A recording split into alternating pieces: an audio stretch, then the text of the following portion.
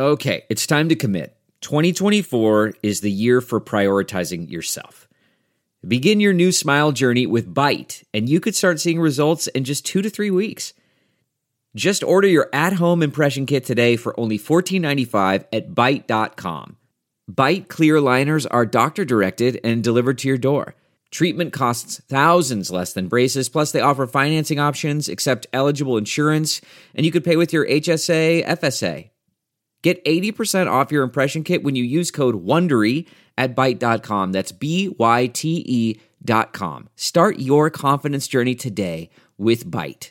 Delve into the shadows of the mind with Sleeping Dogs, a gripping murder mystery starring Academy Award winner Russell Crowe. Now available on digital.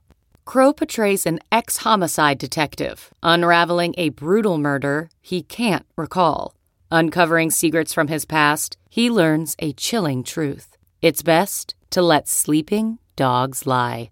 Visit sleepingdogsmovie.com/Wondery to watch Sleeping Dogs, now on digital. That's sleepingdogsmovie.com/Wondery.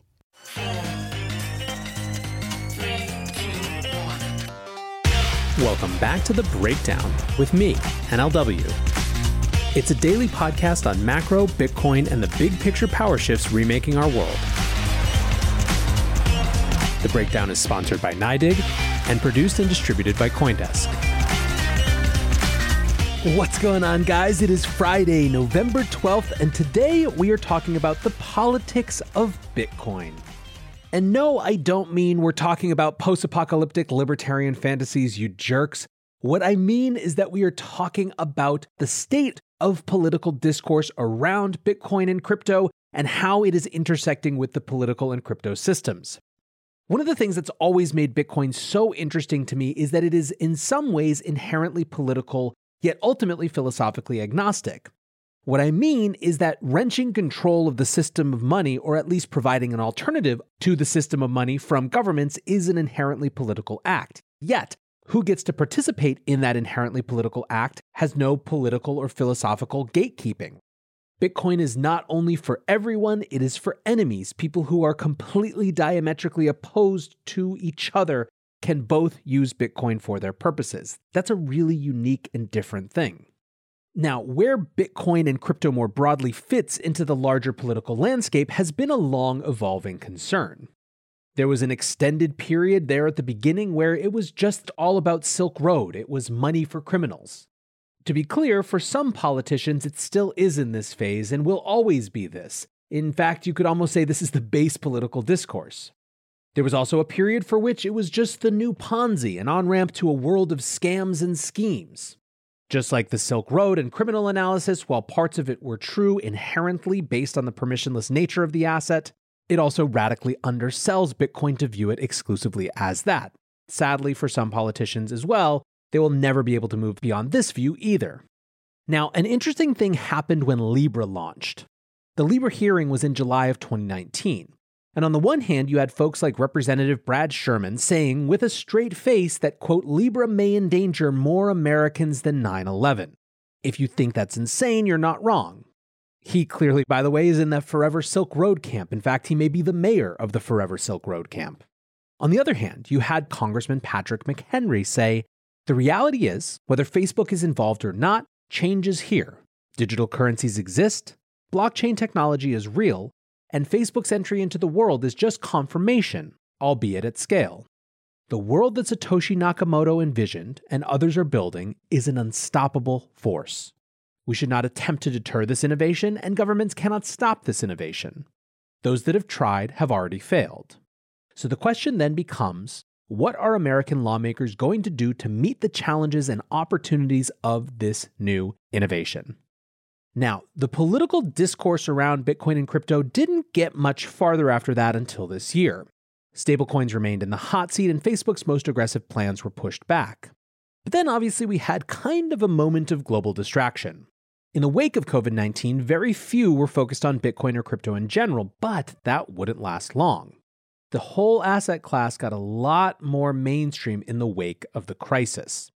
That was in part thanks to hedge funds and public companies and traditional market folks waking up to the possibilities of Bitcoin as an alternative for central bank money, or more lightly, just a good, solid math-based inflation hedge.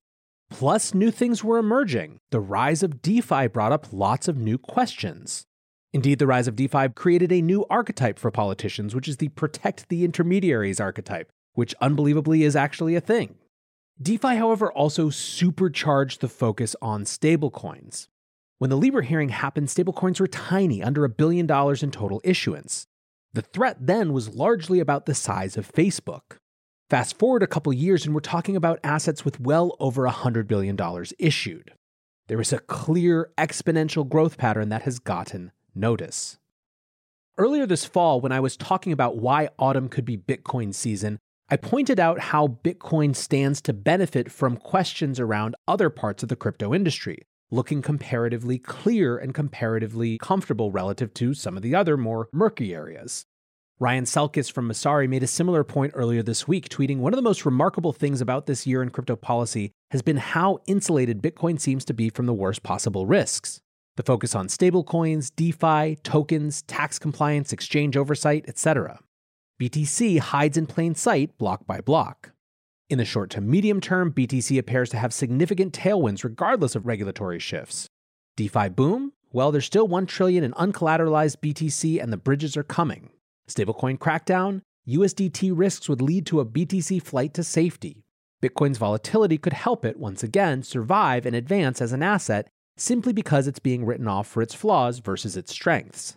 If all attention shifts to quote-unquote crypto, while Bitcoin hits $10 trillion, it's game over. Bitcoin will have become too big to fail."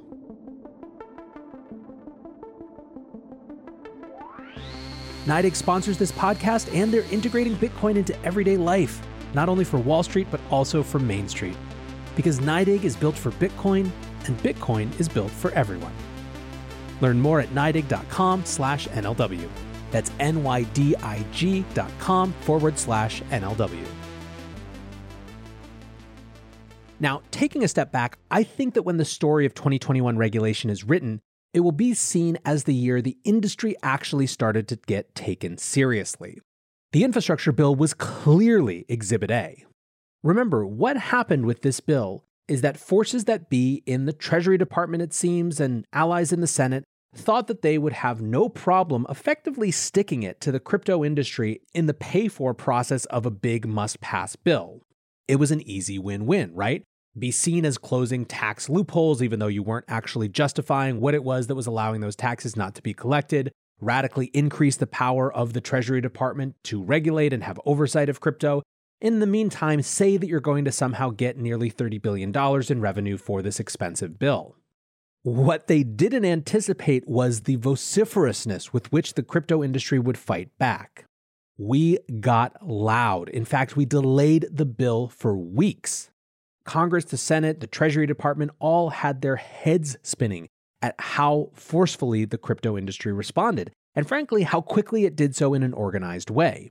Ultimately, because of process that had nothing to do with the crypto industry, we weren't successful. But what we were successful in is improving our ability to organize and in uncovering some unlikely allies. Indeed, one of the things that makes me the most optimistic watching that whole thing play out was how much it was truly bipartisan. There were Republicans and Democrats on the side of trying to get those provisions in. There were Democrats and Republicans on the side of trying to get those provisions out. And by the end, there was some sort of common understanding that was truly not about trying to screw crypto that would have made it into an amended provision had it not been for procedural issues. But of course, it did make it in, and that bill is now becoming law, and so we move on to the next phase of the fight. Jake Chervinsky wrote a thread last week that concluded with this statement. "Let's all recognize that we're in uncharted waters, that we're trying to do something big here, that the challenges are great, that we'll make mistakes, but at the end of the day, we'll do it all together. We'll prevail together, there's simply no other way.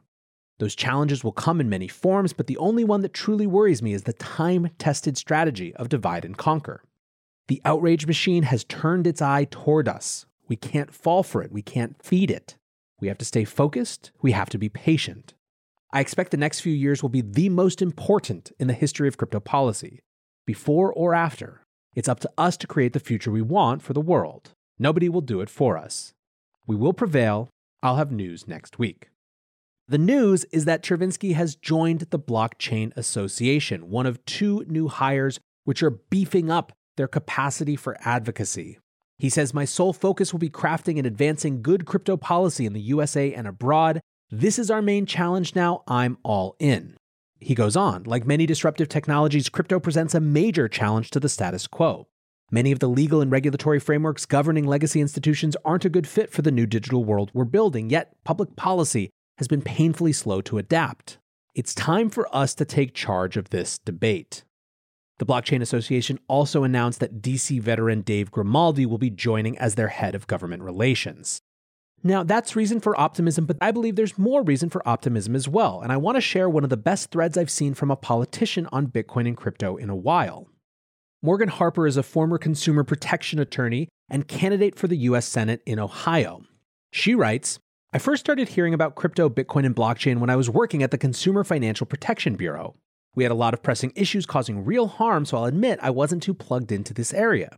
Since then, the space has grown a lot. I've recently spent more time learning about Bitcoin and crypto, and to be honest, I'm really interested in the possibilities for our state.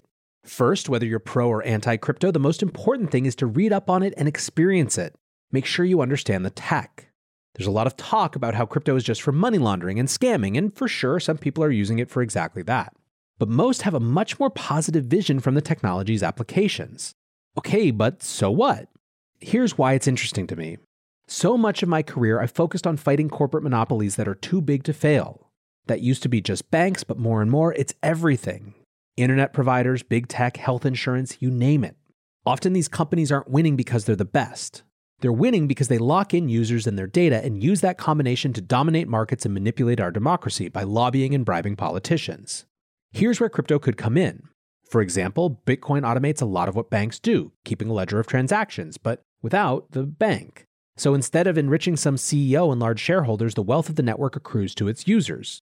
This could be a really powerful model of eliminating intermediaries and distributing economic power. Imagine Uber, where as the network becomes more valuable, that value accrues to the drivers and the workers instead of only the investors. Any of these ideas may or may not pan out, but they are energizing a rush of attempts to try. There are crypto projects out there that want to compete with basically every facet of what a bank or social media company does, and their basic model is more inclusive than a corporation. I've heard anecdotes and seen some stats about how many young people and people of color use Bitcoin, which makes sense. Historically, we've been locked out of traditional forms of investment. Importantly, for all of us in Ohio, the point of this tech is to decentralize, to reverse the trend of power moving from places like Ohio to places like Silicon Valley. It could give anyone in Ohio a chance to participate, not just already rich and powerful gatekeepers.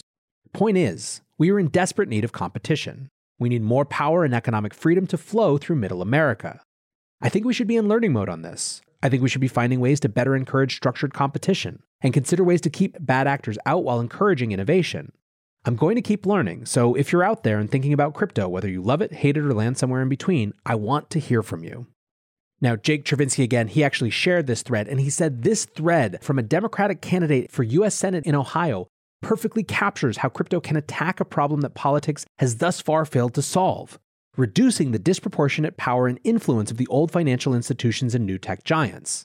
These are the reasons I always hoped Senator Elizabeth Warren would take a positive view of crypto. Her critique of the megabanks and crypto's goals of disintermediation are deeply aligned. No surprise, Morgan Harper worked for the Consumer Financial Protection Bureau, Senator Warren's own creation. So for my part, I think Morgan represents a few things. First, if you look at the quote tweets, there are more than a few who say it's donation pandering. I personally tend to try not to ascribe motives to super thoughtful threads of people that I'm just learning about, but, you do you. Frankly, if it is donation pandering, if there is an element of that even, good. Politics is power, and the notion that young politicians are starting to see crypto as a power base that they can tap into in order to both bolster their careers but also enable more economic openness, freedom in the future, that's just smart. What's more, this group does have lots of money. Of course, politicians are going to go after it. And that's a big part of how shifts in power happen. What's exciting to me is that it's from all parts of the spectrum, and people are actually getting the idea that it's not just for rich people or basement libertarians or any other caricature that the media has thrown at us. And by the way, for those who are sticking with the old tropes, I would just point you to a recent Pew Research study. It asked what percentage of U.S. adults have ever invested in, traded, or used a cryptocurrency such as Bitcoin or Ether. There was no statistical difference based on household income. Where there was statistical difference was in race. 13% of US adults who are white have used or interacted with crypto. Move to Black Americans and that number rises to 18%. Hispanic Americans 21% and Asian Americans 23%. This is not a technology for one type of person. It's for everyone. And the more that the political discourse shifts to understand that, the better positioned I think we're going to be. Until tomorrow, guys, be safe and take care of each other. Peace.